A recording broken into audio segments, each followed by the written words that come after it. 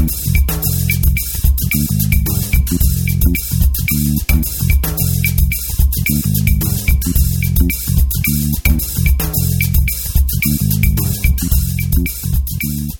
everybody, welcome to episode 259 of the More Than Just Code podcast. My name is Tim Mitchell and I am in Toronto, Ontario, and I'm joined once again by Hyman Libas Jr. in Seattle, Washington. How's it going? And we have Mark Rubin on the line from San Jose, California. Hello. All righty then. So we'll start off with some fact check. Last week we were talking about TIFF, which is the, I was talking about going to the TIFF Lightbox, which is a theater run by, in conjunction with the TIFF group, which is not the Toronto, what did you say, Toronto Independent Film Festival? You know, it's the Toronto International Film Festival. Oh, that makes me have to, let me fact check, because I was thinking it was like the SIFF, which I think is Seattle Independent, but let me see. Maybe. So TIFF is like it's the big deal here, where a lot of films get premiered, a lot of stars come up for a week in September, and they have this, they take up all the theaters across, Toronto area, and they show big gala presentations and all that kind of stuff, and it's really hard to get a ticket and all that kind of stuff, but like that as a whole, they close off King Street downtown, and the stars, do the whole, meet and greet with the fans and things like that, right? So lots of tuxedos, that kind of stuff. Yeah, now that I look it up, the SIFF is Seattle International Film Festival. It's very similar. Well, this is international, yeah. So, that would make sense. I thought it was independent, but I guess the I is for international. Mm-hmm. Mm-hmm. Yeah. It's also an old photography format, like digital photography format. TIFF. TIFF, yeah. What's that? No, it was. What did you say it was? An old video, digital photography format. TIFF? Yeah. It's tagged image file format. Right, sure. And JPEG is Joint Expert Photography Group. There you go. Which is also another photo standard. Anywho, yeah.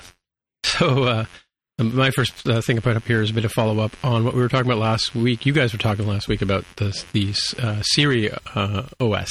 And there's an article here from the Times of India, one of many, I'm sure, that covered this particular story, that they were sort of postulating that since Apple's getting into all these different, they're sort of homogenizing all of their OSs into one sort of thing, but the iPad OS got spun out as their own thing, and I guess formulating the idea that they've been spending a lot of time, according to this article, based on voice-based assistant Siri and building a lot of things around voice commands. And so they thought that, somebody came up with the idea that maybe Siri OS would be a new OS coming out. But I don't know if I buy that, because Google Assistant and Alexa from Amazon, they seem to be, in my opinion, a little bit more advanced than Siri. What do you guys think? Well, sure. I mean, that's why they making an effort to advance it a little bit, to beef it up. Yeah.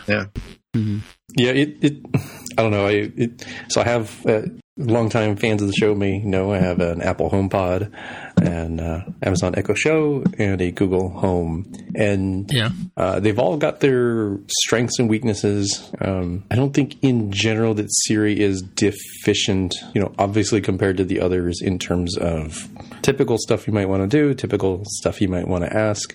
It is definitely weaker on the integration standpoint, and this is for sure Amazon's strength, like by far, and then sort of a very, very far behind number two is Google, who still has a fair amount, and then way down, like me and Usain Bolt racing each other. That's me in the back. That's Siri in terms of number of integrations, right? And it's cool to be able to do things with Siri Kit and have other stuff connect to the phone, but it's nice on privacy as an aside, but it's definitely a real sort of bottleneck in terms of being able to do something that is tied to the device that's in your home and is more independent of that. And if they do make a Siri OS where you could have software that can run from the HomePod, independent of having an iPhone or an iPad or any other sort of device around, I think that'd be great. I think very similar to the way that they've made strides to have the Apple Watch be more and more independent, I would like to see Siri OS be something that makes Siri more independent of the devices that it happens to be on. And in particular,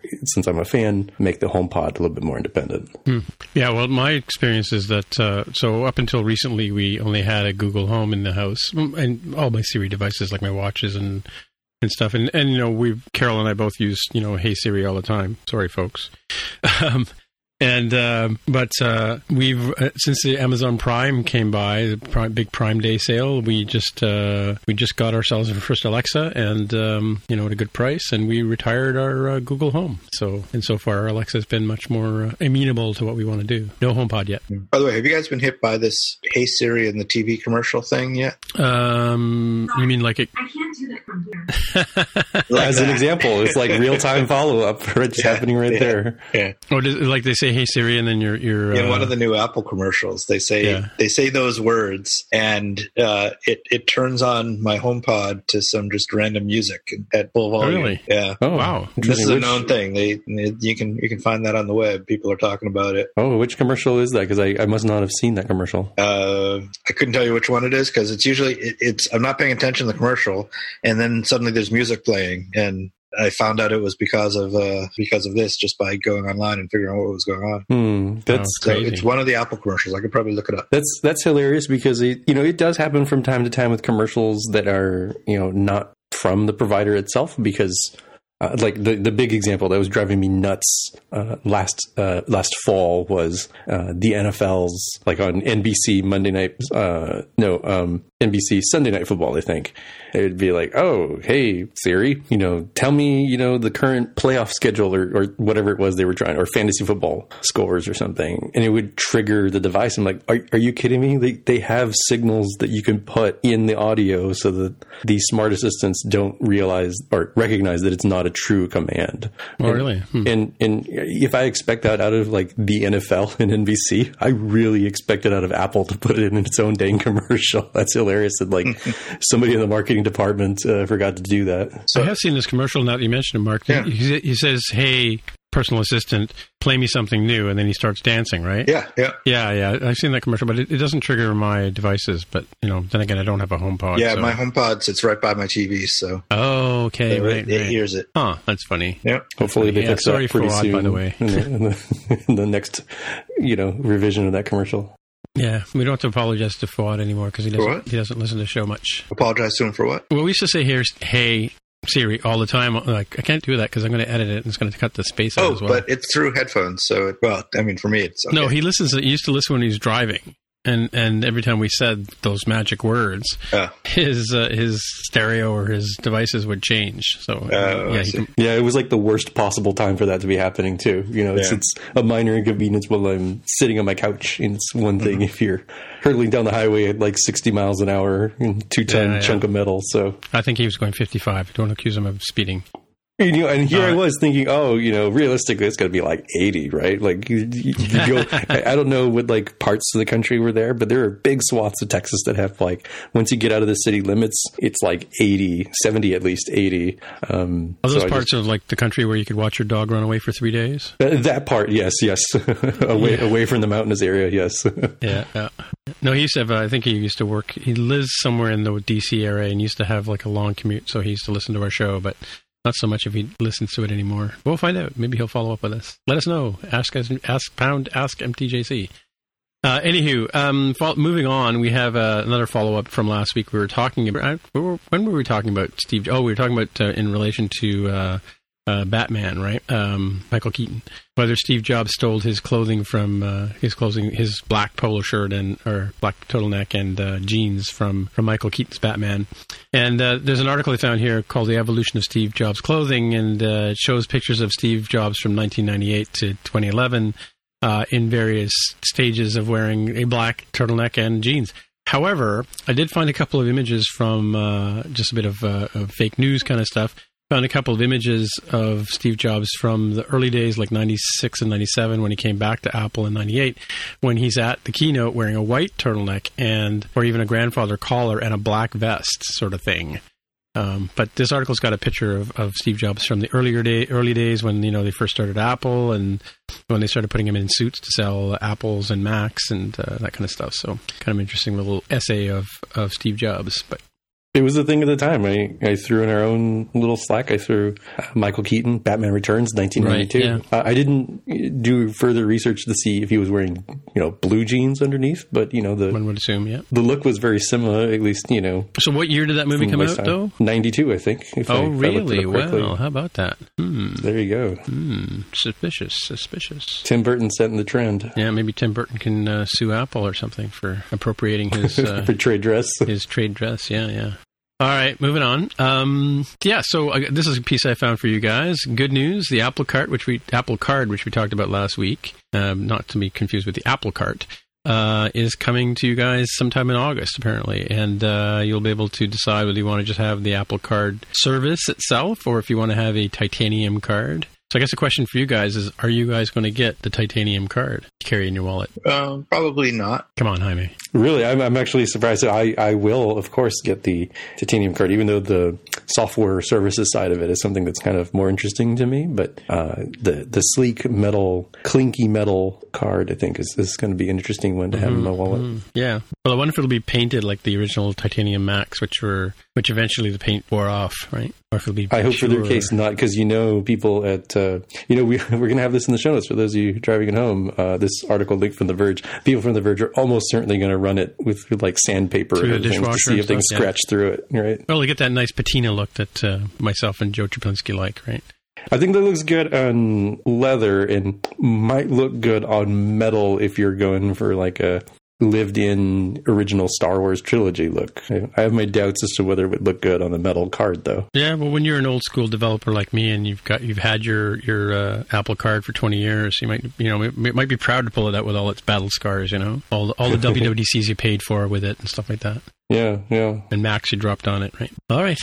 Well, so there you go. Sometime in August. And what else is next? So we have something for Mark here. Yeah, this is kind of an interesting article from CNBC titled, let me get the exact title here, titled Apple Stock Gains the Last 4 Years Prove, quote, Financial Engineering, unquote, via Buybacks Works. Mm-hmm. And this is kind of interesting if you're interested in the stock market and how companies can sustain their stock price even through lean times or bad times. So there's no doubt that the past couple of years have been, in some ways, a little bit rough for Apple, right? We know that the phone sales have been down, and we'll hear about more of that in a minute. But this is something that clearly Apple has known about and known is coming for years. At least if they are smart about their business, they certainly knew this. So they kind of had a problem on their hands of how do they maintain the shareholder value for the shareholders through these lean times, and they happen to be in a situation where they had tons of cash on their hands, as we know. So they were able to do some what's called financial engineering, which is buying back the stock, raising the dividend, doing things like that, and have been remarkably successful at it. So even though there have been some dips in the downtimes, the stock is still fairly close to its all-time high now, even though things haven't been growing as fast as they used to, or they haven't been blowing the doors out in their earnings announcements like they used to. And there's kind of an interesting chart here in the CNBC article that shows what was happening in fiscal year 2015 versus fiscal year 2019 estimated. And they show that revenue has only gone up from $231 billion to $258 billion, which is, just a little bit over 10%, right? Not too much more than that. Still in the billions, though. If even, well, of course. Yeah. I mean, no one's saying it's going down, but the stock market is all about growth, right? So it didn't grow. Net income went up from $53.3 billion to $53.8 billion. So it was pretty much flat for the most part. But the interesting thing is the earnings per share went from $9.22 to $11.51. And what is the earnings per share? Earnings per share is a really important metric for evaluating how a stock is doing or a company is doing.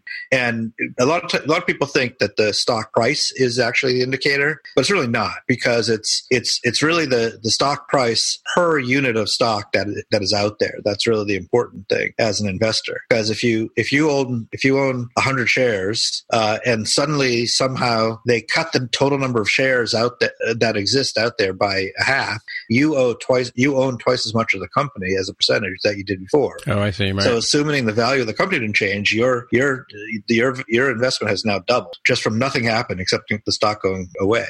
So earnings per share is actually a much better indicator than price. And they even talk about price per share, PE ratio, price per earnings ratio, which is the price per share divided by the earnings per share, and it's a good ratio of how well it's doing. So they were able to get the earnings per share up, and even in the sake of all these, even in the midst of all this stuff, not being great in terms of the business, by reducing the number of shares from 5.8 billion to 4.6 billion, so something on the order of 20%. And that made and also they raised the dividend per share. Well, that comes from two things. They have been raising the dividend, but also the number of shares went down, so the dividend per share potentially went up from that. If they maybe or maybe not, it's mixed. But the dividends per share went from $1.98 to $2.97. And the last item in the chart is the number of employees went from 110,000 to 132,000. So their fixed costs are going up. Right. Their payroll is going up and all that. And yet they were still able to improve the performance of the stock just by using their cash in kind of an intelligent way. Well, from the point of view of managing the shareholder equity.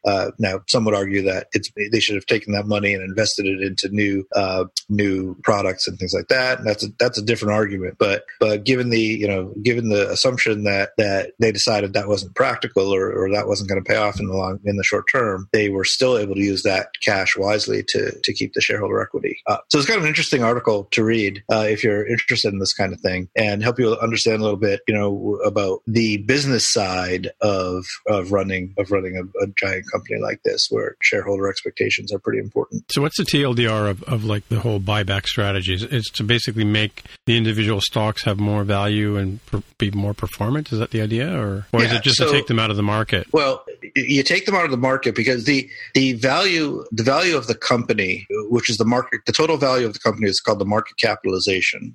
So that, of course, that does change, but that changes sort of slowly. So if you reduce the number of shares, then the total value per share, the total value each share is worth, goes up, because you take the total market capitalization divided by the number of shares. That's the value per share, or the price per price per share. So you can keep the value of the company for an investor up by reducing these. It makes it more interesting for an investor to buy a share of stock today, because if Apple's going to reduce the number of shares, so you buy one share of stock, you own 0.0 whatever 0.0001% of the company, whatever it is. But then they reduce the number of shares, so all of a sudden you own more of the company. Twice that much. Mm-hmm. Then all of a sudden your investment has gone up without you doing anything. Right. So it's an incentive for people to buy the stock and hold the stock. Right. Okay. Gotcha. Interesting. Yeah, and it helps so many different things. I mean, it keeps investors from being angry and doing activist type things that disrupt your company's direction. But as mentioned here in the article, I would not underrate the impact it has on retention. So if you're paying people and base salary, then you're like, but you also get all this cool stock. Like, that stock needs to continuously be worth something, otherwise somebody's taking an effective pay cut and they become interested in working somewhere else. Oh, I see. Right. Yeah. Cool stuff. All right. Well, moving on to the what Mark alluded to.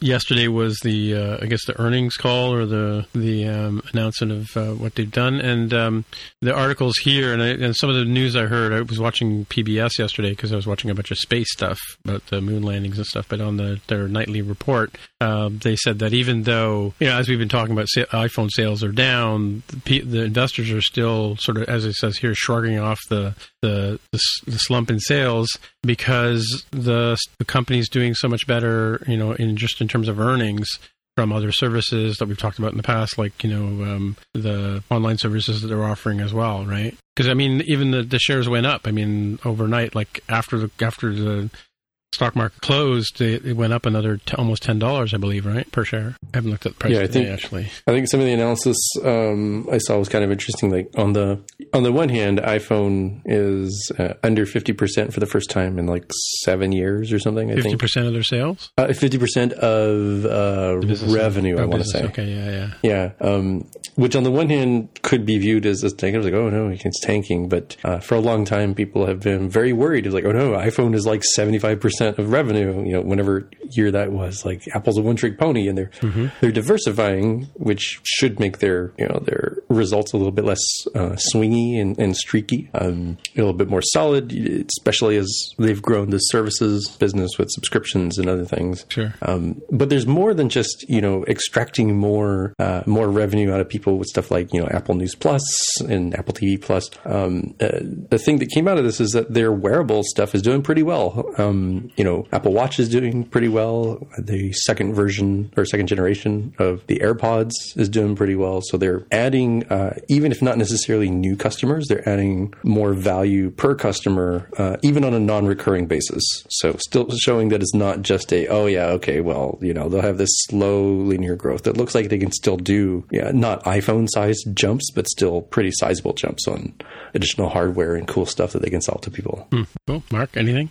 Yeah, nothing really to add there. It makes complete sense as you guys were saying that this has been a long time coming, and they've been trying to do what they can to switch to move the revenue around from the phone to the other products, and it looks like they're having success. Cool. All right. Yeah, and as a spoiler for the future, I think they'll kind of need it because I was looking at my iPhone 10, and then rumors we've talked about over the last several weeks at least about the new upcoming iPhone. I'm like, I will caveat by saying I am fully able to change my mind come September. I'm not going to lock in my pick yet, but right now I'm like, if you told me, since I'm not on the upgrade program, would I upgrade? It's 50-50 at the moment, even though I'm on the, it's been 2 years since I've had this iPhone 10, so it's kind of naturally time for me to upgrade. There's enough interest in me thinking, maybe I'll get 5G in a 2020 iPhone. Maybe I can just stick this out one more year. Or maybe this is the year I jump on the upgrade program and say, forget it. Like, I'll just always upgrade every year. That's an interesting point, because I'm sort of in the same boat that, I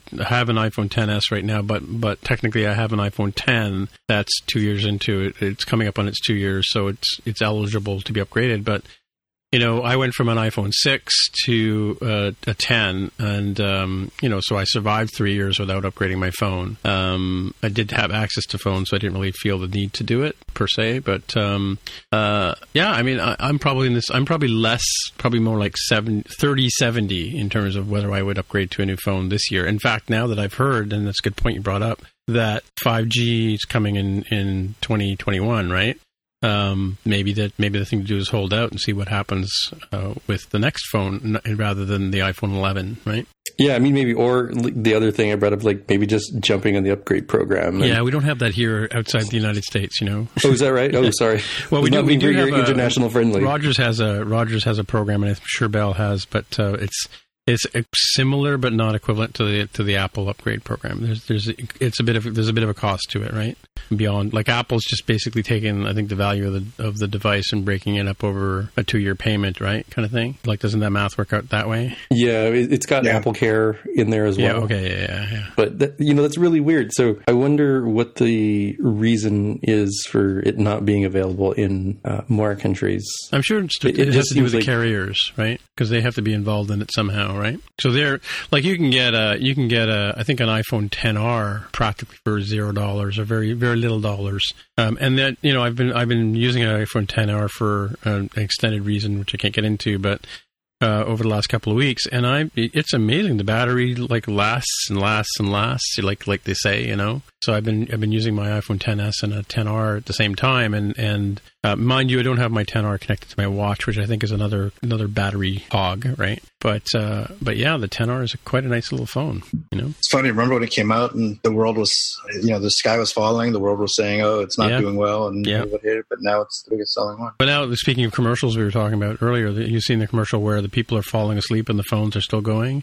Like it's outlasting during the day, kind of thing. I haven't seen that one. Yeah, that's the latest iPhone XR commercial. But yeah, that's right, Mark. That is something that was being said earlier on, and I wonder if it's I wonder if it's a good workhorse phone that nobody's really going to jump out the first weekend or the first month and go get. But when things naturally come up, they're like, yeah, I guess I'll get that slightly bigger phone or the phone with more battery. Or I dropped my phone in the river. I guess I need a new phone. Let's get this one. And then they just sort of like it. Well, it's a couple of hundred, maybe $250 less than an iPhone 10, right? Or 10s, I guess. Like, is it like considerably less money, right? Yeah. Is it like a station wagon? It's like a Subaru? It's big. It's a bigger phone for sure. It's a bigger.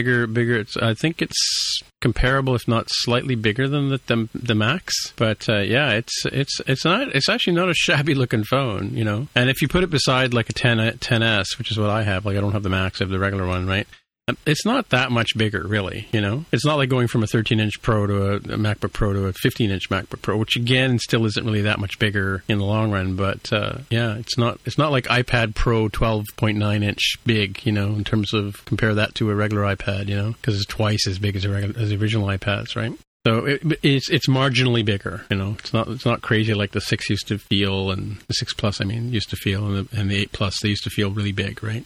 Right. You got bigger screen sizes, less forehead, less chin. It's a bit narrower, I think, right? Yeah, that makes sense. It definitely does speak to, you know, there's certainly fans out there, fans of the show even, who want an iPhone SE sized phone, and I wonder, in my mind, the only way that comes back is to have something roughly that same physical body size, but with iPhone 10 style of display technology, so you end up with a considerable more amount of screen real estate than you would get on an iPhone SE today. Yeah, I find it comical that, you know, 10 years ago, we were all racing to get the smallest phone we could get, you know? Yeah, it's true. Well, 10 years ago? I'm not sure 10 years ago. 12 years ago, 15 years ago. But you know what I mean? Like the little Nokias and the little Motorola's that flipped open and, you know. Yeah, definitely 15 years ago, before smartphones really started getting popular, getting on like Steam. The BlackBerry, yeah. It was when a phone was just a phone. The whole idea was make that phone as small as you possibly could. Yeah. Yes, sir, Bob. Yeah. Well, speaking of bigger, Jaime, you got a story here. Yeah, I linked to the Verge article that describes what Mac Rumors is talking about, and I'd even recommend folks go take a look at the linked tweet. So this is about changes to iPad OS in the latest beta. I've not tried this myself because I'm very conservative when it comes to that, so I can't really lay claim into whether this works or how well it works. But apparently you can change a setting on your iPad to have either larger icons for your apps or more icons on the home screens. I think it's time for some real-time follow-up as he opens his iPad 12.9 with see iOS if that setting is there. It looks like it's under display and brightness. Right, let's have a look. I didn't even know that was a possibility. Let's go. Yeah, the screenshots make it look pretty interesting. Like I think for me personally, I would probably choose more because I don't really have a big issue with the size of the icons on the iPad. I don't switch in and out of apps quite that often. So here's just a bit of an observation that I find is weird. Is that, you know how you can have the iPad OS has the screen where on the left-hand side you can have your notification center open all the time, and then you can have your icons on 2/3 of the screen on the right-hand side. Every time I open my iPad, the notification center stuff is not there. I have to swipe up from the bottom to try to incantate it. I can't even do it now to get it to come up. But anyway, that's just one pet peeve. But the other one, let's go. And you said display and brightness. It is a beta, I would point out, in fairness to Apple. Did you say you are on the latest beta? Beta, my friend. All right, so what am I looking for? Icon size. Look at that. Let's go for the bigger ones. Let's have a look and see what it looks like. The link in the show notes has an indication of what that looks like. But I'm kind of curious how you feel about that, Tim. How does it? Do they seem like tiny little pebbles? Or do they still seem pretty usable? It still looks like there's a lot of room on this. It still looks a lot of wasted space. But I've lost the ability to have my notification center on the main screen, right? It's you know what? It's bumped a bunch of stuff over to the other side. So here's the thing I noticed about iPad OS when I first installed it. So I've got basically 5x4 icons on my home screen now, and then I've got like a big long, a dock across the bottom. But when I went to the smaller size, I was able to get a whole nother row onto my screen. I think I probably would want to have it back with the more icons than the bigger icons. Let's go back to that view. Yeah, so it's kind of messed with my layout. Great, yet another thing to annoy me.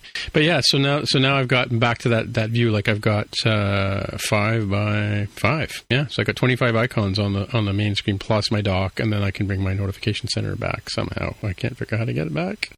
No, the Today stuff I'm talking about, right? I guess that's what it is. Yeah, I mean, it's if I pinch, it comes back. It's a seemingly small thing, but I do like the fact that it is available, because that was always sort of the weird knock. And even the initial, what is Apple going to do? Like, you can't just have the same number of icons and have them spaced out. Yeah. You know, this huge gaps in between. And guess what? That's what they did back in, when the iPad launched. And then we've had that for a very long time. And I think sort of a callback to what we talked about. If it wasn't last week, it was like 2 weeks ago. Mm-hmm. We said, would it make sense to rename iOS as iPhone OS to really clearly have like these OSs deal with phone, iPad, TV, watch, HomePod or Siri, whatever the case may be there. And so you can have things evolve slightly differently. Like, I wouldn't expect to see this on iPhone, because that would just be silly if you made these, much smaller, more compressed. It's not the same kind of problem where you had just like vast open, single home with a like 2-acre yard sort of thing going on with iPad. I'm seeing these two, versions of the OS evolve slightly differently, similar, but slightly differently, just based on the strengths and weaknesses of the platform, I think is a good thing. Mm-hmm. Okay, I just uploaded a picture to you guys on the Slack so you can see my iPad 12.9. That's what I was talking about with the notification. The Today stuff doesn't always appear when I go to open the iPad, but you can see how I've got like 5x5 icons, right? So it's quite utilitarian from that point of view. Like, you've got your primary apps right front and center, right? But then, I see. And of course, the awesome shot of the Space Shuttle Discovery on the cover as well. Because that's what you do. You have the Space Shuttle Discovery on your iPad. Well, it's awfully cold in Toronto for the middle of summer. 22 degrees? Freezing. 22 degrees Celsius. Going down to 14 apparently tonight, even though it says 17 here. But yeah. Yes, sirree. All right. Was that what that was about? Just about the larger, bigger icons? Yeah, it was sort of a rather small feature, but it's I use this way too often as an analogy, but this is like Julius Caesar crossing the Rubicon. Nothing really major happened in terms of, they literally just crossed a river, right? But the implications were big. Wait, Julius Caesar crossed the Rubicon? I thought George Washington crossed the Potomac. No? Both of those things happened. Yes. I was like, certainly the Delaware. I'm like, oh, is it the Delaware? Sorry, it was the Delaware, actually, yeah. Did he also? I was like, I don't know. It's been a while since I've been in school. So. Yeah, but he probably crossed the Potomac too at some point. But did anybody notice? I mean, I guess that's the Jaime's point, right? Yeah, the Rubicon crossing over thing was like, it's a fairly common thing for people to say, like, oh yeah, like it may seem like a small thing, but it's a big deal, right? Oh, is it? Okay. Well, it's a point of no return, because what it meant was, Julius Caesar was one of the consuls of Rome, which was the leaders of the Roman Republic. Sure. And one of the rules of Rome was that you couldn't, as a general, he was also a general. Actually, I'm not sure if he was a consul at the time, but he was a general who's leading the armies up in Gaul. He defeated all the French, the Gauls. And one of the rules was that as a general, you could never bring an army into Roman territory or the actual Roman province. Oh, really? Okay. And the border of that was the Rubicon River. Okay. So when Julius Caesar started a civil war against, who was it against? Augustine? No, not that one. Pompey, I think. Pompey's a city. The one who the city was named after. Oh, okay. The city was named after this guy, Pompey. Uh-huh. I think it was Pompey, not Pompey. Pompey was the guy's name. Mm. So he started a civil war against one of the other leaders of the city by leading his troops into Rome. Mm-hmm. So once he crossed the Rubicon, he couldn't go back, and it was war. So crossing the Rubicon is when you've gone past the point of no return. Oh, I see. Okay, good. There you go. More than just good. Well, I was going to say it almost sounds like the part of the story behind Gladiator by what's his name? The guy who did the Apple commercial, movie guy. Come on, help me now. Did Blade Runner 2. Oh, he'll come back. I see his face. I can think of his name. Scott Ridley. Ridley Scott. Yeah. Scott Ridley's cousin. Yeah. Alrighty, what else you got for us, Jaime? Save us from the more than code. Yeah, this is actually a hardware thing, so it's also more than just code, I suppose. Direction, yeah. There's an article here about supposedly, according to Ming-Chi Kuo, who we've talked about, is an analyst who seems to have a really good insight into what's going on in the supply chain. He's saying that 2 of the 2020 iPhones will feature a rear time-of-flight 3D depth sensor. As explained here, time of flight is kind of a fancy fancy term for shoot a beam at something and see how long it takes in that flight path to return, and then you can calculate depth and distance from that. Cool. Seems like it's being touted as for augmented reality features, which kind of makes sense, and I'll talk more about that. And also portrait shots. So you can do a lot in software. Certainly Apple does a lot of the portrait stuff in software, but they do use face mapping where applicable, and depth mapping where applicable, and other companies like Google do the same. I'm really interested in the augmented reality side of this because somebody in the comments way down below says that, like, oh yeah, remember Project Tango? I'm like, Yes, I do remember Project Tango. When I was working at Point Inside doing indoor location mapping services stuff, really was interested in Project Tango from Google, where they had this additional infrared sensor hardware to do depth mapping, very similar to how like the Face ID works today, or right. If you're more familiar with the Microsoft, what is it called? Xbox Connect, that would, use depth mapping to figure out where you were in relation to the world. That at the time seemed like a really cool way for us to do mapping and 3D mapping within a facility. Certainly that's one thing I think would still be applicable today, but you can imagine doing mapping of like, I wonder what this, this layout of this house would look like if we changed something. Well, let me just, twirl my iPhone around in a 360 and then, grab an app that lets me say, well, what if we knock down this wall, and what if we added a second level and do a virtual, 3D fly through that? I think that'd be really cool and powerful for that sort of thing. Cool. Yeah. I mean, I certainly hope it happens. It's certainly another reason why I'm like, maybe I'll hold up for the 2020 phone. But you know what? I might just buy the 2019 phone and then see the 2020 and be like, that's better. I'm going to buy that one too. Just resell the 2020. Yeah. I wonder if you can put your front of your phone at the moon and catch the beam that reflects off the mirror that it left on Apollo 11. I mean, I'd have concerns if it was like that strong of a beam to make it through. It through the atmosphere and back. True. Yeah. But hypothetically possible, I suppose. Yeah. It's not a laser. No. How do you know it's not a laser? It could be an infrared laser. Well, we'd all be going blind watching our phones. Yeah, right? exactly. We're not going blind looking at our computer screens. Birds falling out of the sky as people try to reproduce this trick. Yeah. All right. You're next up with the GitHub thing, Jaime. Yeah. Before even getting into this one, I didn't want to go too much into the politics side of it and talk more, focus more on the developer community sort of implications of this. So, for those who haven't caught up, there's an article here about GitHub, which is an American company under the auspices of Microsoft, has restricted developer accounts in apparently Iran, Cuba, North Korea, Syria, and Crimea. And the reason for this is apparently this is being done under U.S. trade sanction laws. So again, not going to get super in depth into the hows and whys around that, but just the what's the implication here? Because we have a global international community resource that unfortunately has to live with somewhere, right? It's ironically not a fully distributed system here like Git itself is. So I am kind of curious how this sort of digital life thing will work in the future. And even though I'm certainly a pretty big fan of GitHub, I've enjoyed their tools and I think they've done a lot of good things. Their hands are pretty tied here.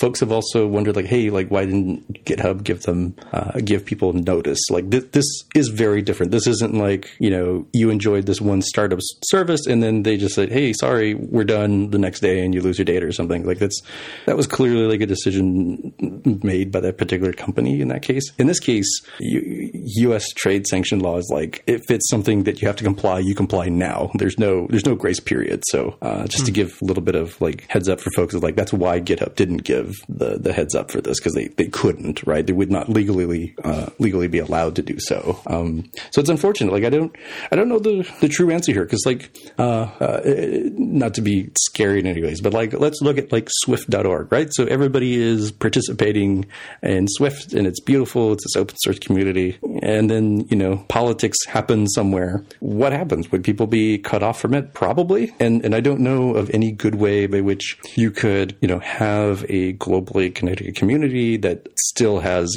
real world borders somewhere and laws somewhere. I don't know the answer to this. I'm kind of curious what y'all end up thinking about this. And but this article is specifically saying it only affects private repos, right? It doesn't affect public repos or any open source repos, right? That's my understanding, but I knew it was sort of evolving, so I didn't know if that would continue to be true. Yeah, I don't know, but it sort of makes sense. I mean, if something is public, then they can't. I mean, presumably the reason that they'd want to do this is that some people couldn't be using this to transfer secret stuff, right? That's kind of the logic behind it, right?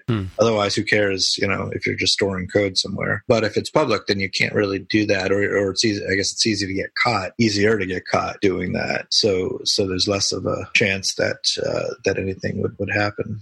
Yeah, I mean, certainly from how much you interpret it, but I would kind of wonder if, hypothetically, why wouldn't it be expanded to public stuff? Understandably, how feasible is it to prevent people from seeing things outside of their country? Okay, so another possible reason this could be happening, and I haven't read the article closely enough, but it might be about the encryption that they use. So there's certain levels of encryption that you're not allowed to export outside of the U.S. Right. At least to certain countries. So if GitHub is using that kind of encryption for their private repos, then in effect they are allowing that technology out. Somebody over there has a private key to unlock their stuff on GitHub. Then in theory, although highly unlikely, but in theory they have enough information to somehow crack the encryption. Extremely unlikely. Presumably that would apply for public account stuff too, since I would assume that the SSH key stuff that you can connect and use with GitHub, public or private, free or paid. I don't know, but SSH might not be as restricted as some of the more advanced security that they use for encrypting this kind of stuff. And again, now I'm just supposing. I don't actually know here. Yeah, it's tricky. It's unclear to me why you wouldn't, hypothetically, as a reading, not saying I'm not a lawyer, I'm not an ITAR, an EAR regulation specialist, but if I had Jaime's cool rounded button .swift repo that people could look at, and I'm a U.S. citizen in the United States, and somebody from Iran is like, hey, that's cool, I'm going to use this or make a pull request towards it. Mm-hmm. I could see how some lawyer somewhere might say, hey, you violated stuff here. We have sanctions against Iran, and therefore you have somehow enabled them. And so that's why I'm a little surprised it didn't go as far as the public side. Oh, I see. Right. Yeah. Right. Because it's tricky. Because it's silly. It's come on, man. It's not my fault. I'm not the one who's controlling access to this sort of stuff beyond the reach of whatever my country's trade sanctions would fall under. And then for two, how feasible is it? We've talked about as a really silly aside, we've talked about hey, what the heck? Why can't I see this movie trailer because I'm not in your country? That's stupid. Let me see your dang ad. And people work around it, right? They use VPNs. They do other things. So it's not more than a very minor inconvenience here. So I'm unsure. This is why I raised the question of globally connected world with actual real world borders. How do we deal with that? I don't know. So you're asking whether or not the virtual wall should be extended to public sites as well? I'm not suggesting that it should, but I don't have a good answer for especially even a pragmatic answer of okay, if you wanted to continue to have an open source community for your project, and you wanted to make sure that you didn't get cut off because reasons, political reasons, how do you deal with it? And I don't know. Do we go back to the Git is pretty good at this, right? And certainly Linux followed this for such a long time of you can email patch sets, and yes, now you as the individual have now become specifically on the hook for violating or not trade sanction law. Again, not a lawyer, so I can't say for sure, but it would enable development to continue, but certainly with a lot less convenience and richness of communication that something like GitHub has provided, right? That's why GitHub got big. There's alternatives like self-hosted GitLab repos and stuff. It's oh, that's great. But then if they get cut off from some community in, Cuba, it's okay, well, what do I do now? Ship it to some third party and be hey, wink, wink, nudge, nudge. I sure would be completely unaware if you were to submit this patch set on my behalf to this repo and then give me the info back. I wouldn't go that route. I would not suggest people go that route, but it's unfortunate. Well, for those of you curious enough that to follow up on this, The Verge did reach out to Microsoft, and they have a statement at the bottom which they say is very generic, but it still does. It sounds like it was written by the lawyers, but it says that, GitHub is subject to U.S. trade laws and committed to full compliance of the applicable law. So that makes sense as to why they're doing that. I mean, it makes sense to me that they're doing this. It's unfortunate that it affects those developers in those other countries, but I mean that's just sort of how the world works these days, right? So and it's going to get worse and better in more ways than not. It depends on who ends up running the large country that we're talking about and skirting around in November, right? Indeed. Too bad. November of next year. Next year? We have to go a whole another year of this stuff? Oh my God. Yeah. I feel like that way in the NHL, Tim. I'm like, hey, oh no, it's one more year. I don't have to care about hockey for one more year when Seattle gets his team. Same thing. Okay. You lose track. See, when you don't have skin in the game, you lose track of that stuff. Yeah, I do recall that saying something probably a few years ago that the U.S. seems to run fine for 3 years and then they lose their mind for a year. Right? Yeah, we're just getting warmed up right now, I guess. Alrighty. Jaime, you again with the. Oh, is this the same thing? No, U.S. No, this is yet another law, but it is proposed, and I think most analysts, if it isn't dead already, think this is silly. This would never make it through. As a proposed law that in the U.S. that would ban infinite scroll in auto-playing video. Mm-hmm. So they proposed SMART Act, that is the Social Media Addiction Reduction Technology Act. A nice little background there is it's trying to address the dark pattern side, right? The designing things in such a way to be addictive, emotionally, psychologically addictive. And a couple of reasons I bring this up. One, in case it did become an actual law, again, I have doubts because, Instagram, Facebook, Twitter, even LinkedIn, so many different companies would clearly be lobbying against this. But let's pretend it is law. What are the implications? I think for app developers, we may not agree with this law per se, but we should probably think, what are sort of the ethical and moral implications of what we're doing here, right? Like certainly you want to have higher engagement, but I at least personally don't want to have people get addicted and start losing control of their lives here. I think this particular law, where it has you need to have like a 30-minute countdown timer and resettable time limits, but every single month the user has to set that time limit again. So basically just trying to push things towards people not being sort of stuck and addictive to these things. And I think the sponsor of this bill, like their heart is in the right place, but this is a terrible implementation of a law that just has all sorts of weird unintended consequences and side effects, I think. Like, for example, auto-playing video. Yeah. I know it would be very controversial to a lot of people. I would say separate auto-playing audio from auto-playing video, and it becomes a whole lot less controversial. I think nobody wants to open a tab in Chrome or Safari and just have their ears blasted by some stupid ad that's playing in the background. That's why so many of the browsers are eliminating, auto-playing audio without the user actually interacting. But auto-playing video, for me, is something I actually like not in that context probably, but in the context of looking through like my social media feed of other than the thumbnail, why is this video interesting? Get me some content in the first 3 seconds and then I can move on, or I can stay and watch. Granted, I don't like that when I'm on a news site and then it tries to cover my screen with some stupid video that covers things no, that's a completely different problem. I don't think it's an addictiveness problem per se, but I can see the argument that if people are completionists, and certainly I know there has to be people listening right now to this very show who are completionists when it comes to, let's say, like Twitter. Like, how many people out there have the don't give me the algorithm set of tweets, give me the latest tweets, and I'm going to read every tweet since I went to bed last night to when I woke up this morning. Like, there are people out there that do that. So I totally get where this is coming from in terms of helping people's mental health life, but I wonder if it's a bridge too far, a little step too far towards just being kind of like a nanny state and not letting people, give people the tools for self-control, but not actually controlling on their behalf. I'd forgotten about that setting. I mean, heck, I know that iOS has the screen time feature. I don't use it. No. I know I have a problem. Yeah. I don't need stats to tell me that.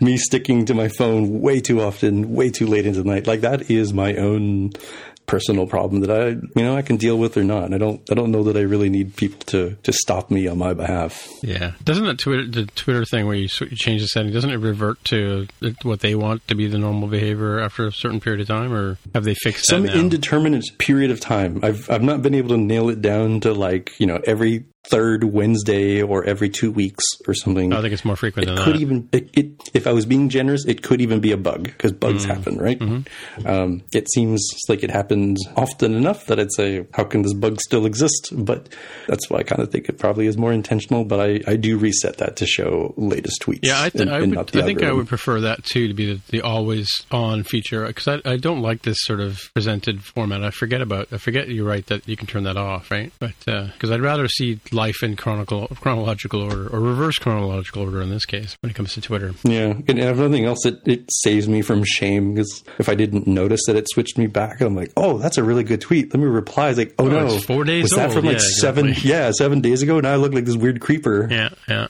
I get some replies from people after like months, or retweets or whatever. Yeah, I don't know. I know I'm victim of the Facebook thing, because I get into a video on Facebook and I end up watching like probably 4 or 5 of them in a row easily. Right. So, especially. Okay. So let's talk about that. So look, a common thing that I will do, and certainly like Netflix would do this, would they fall afoul of this law? So, you'll watch something like, Stranger Things, like season 3, and it's only like 8 episodes. So I'm not recommending for your health that you do this, but you very well could start at the beginning of the day, right from breakfast, episode 1, and then just sort of let it autoplay its way all the way to the end of the series and just binge it all in one day. Yeah, I don't know. I'm a little bit more disciplined than that, because I'll probably maybe watch 3 or 4 episodes at a time, and then I'll go do something else with my life. But I know what you mean. The temptation is there, but well, Netflix is doing this thing now where if you watch a few episodes in a row, don't ask me how I know about this. Yeah, it will pop up a menu saying, "Hey, are you still watching? Do you want to continue?" Really? And it makes you think about it. Yeah. Oh, I've not noticed that. Yeah. Mind you, probably because I interact with the show a lot, I tend to rewind things if I miss a point or don't see something, I go back to watch it again. So I'm probably more interactive with I don't just put it on and let it run, But I know what you mean, yeah, because there's a certain member of our family who likes to watch Peppa Pig and Octonauts and, Space Rangers is the new one. And she'll just sit there and watch TV repeatedly, and then we get the call from either to grandpa or grandma to come and fix the thing because it won't advance, and so on and so forth, right? Yeah, I have had that, Mark. I've had that come up during my binge sessions, and it makes me think, like, look, I understand this tool that I'm using is pretty dumb, so it's not connected into my life. So what if I could put in here are my normal hours? Like, look, I haven't fallen asleep. I'm a night owl. I'm not asleep before midnight. So don't ever give me that little, are you still watching thing until you get beyond the time that I decide is normally my bedtime.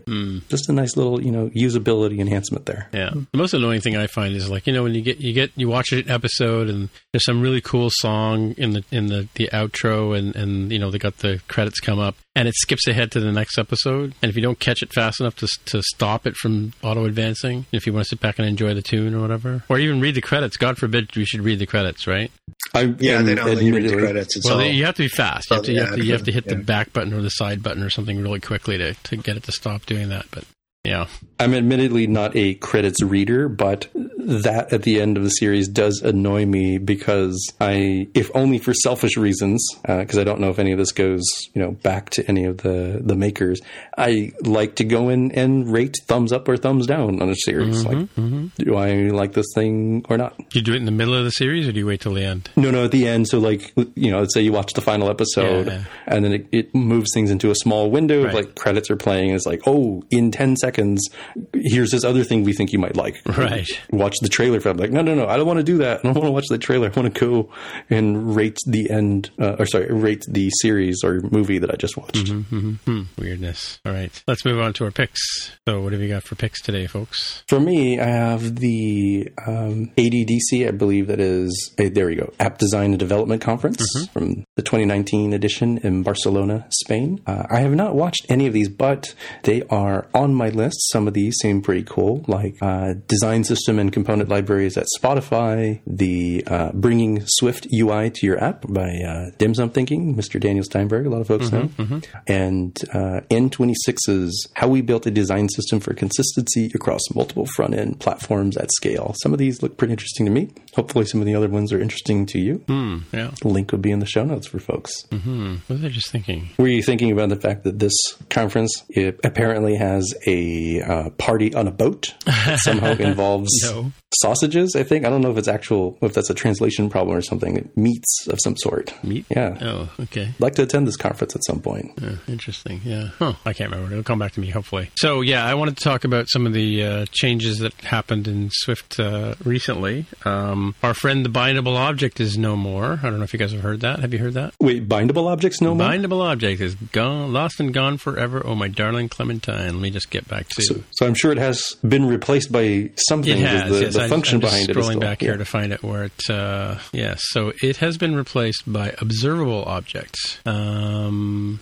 And object binding has been changed into observable object as well. So this is related to coming out of Combine rather than just native Swift UI, right? So I'm reading from Rene Cachot on our Wonderlic thing. He also tweeted out about the changes here too. That I think did change is changed into will change as well. So this is sort of if you've been following along with the tutorials and stuff like that over the last couple of weeks or so, you'll have to find you'll change your things a bit more going forward. Yeah, so so many people are, some like I said, online tutorials are going to have to change that. Yeah. Yeah, it is definitely... Oh, sorry, will change is becoming object will change. That's what it is. Yeah, sorry, go ahead. Oh, I was going to say, this definitely seems like Swift UI 2019 is definitely Swift 2014, isn't it? Where there's rapid and wild changes during the summer. Is that sort of the TLDR of... Yeah, it's still technically in beta, right? So...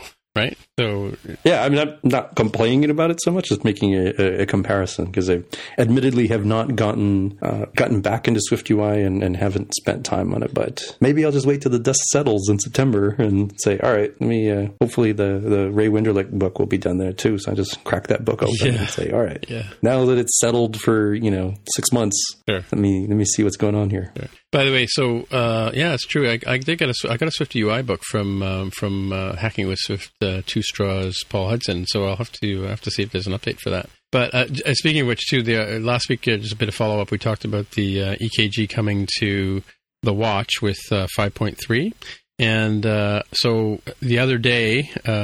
iOS Beta 5 came out, iOS 13 Beta 5 came out, and it includes the health app that has the EKG in it. However, I don't have my watch on the beta, but my phone is on the beta, right? So they're still not paired up. Like, I still can't use the EKG function on my watch because my watch is not on the beta now. So yeah, it's kind of an odd sort of pairing mix up there with the latest EKG option available in Canada, and I believe where else was it available, Jaime? Do you remember? Australia or somewhere like that? Boy, that's a good question. When they expanded, it was a few European countries, I think. Yeah. So anyway, just an odd mix. So I have to decide whether now I want to put the beta on my watch.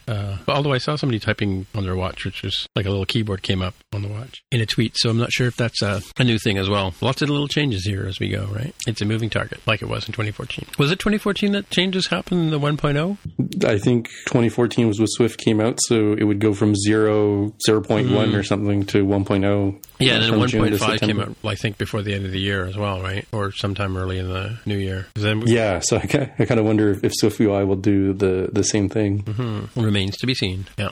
Okay. All right. So I guess that's it for the show. So Jaime, if people want to get in touch with you, how do they do that? I'm on Twitter as @DevWithTheHair. And Mark, if people want to get in touch with you? Mark R at smapsoft.com. All right. And as I always say, my name is Tim Mitra, TIMMITRA on the Twitter machine is where you'll find me.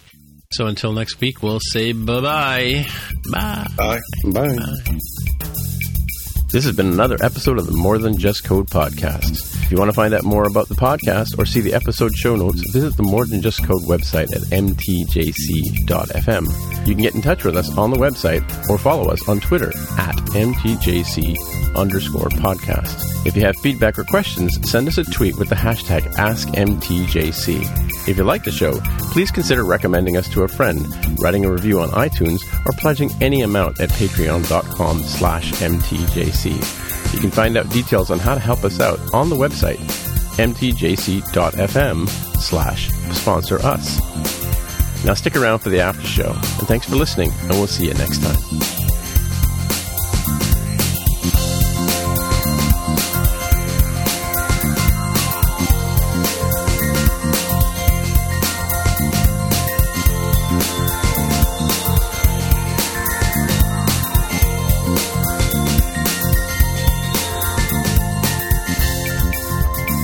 Well, so it's funny. I resurrected another Mac last week, and I was looking at this thing, going, okay, so this was one of the Macs that I resurrected was actually Carol's Mac, her first Mac when we first met, 30 years ago.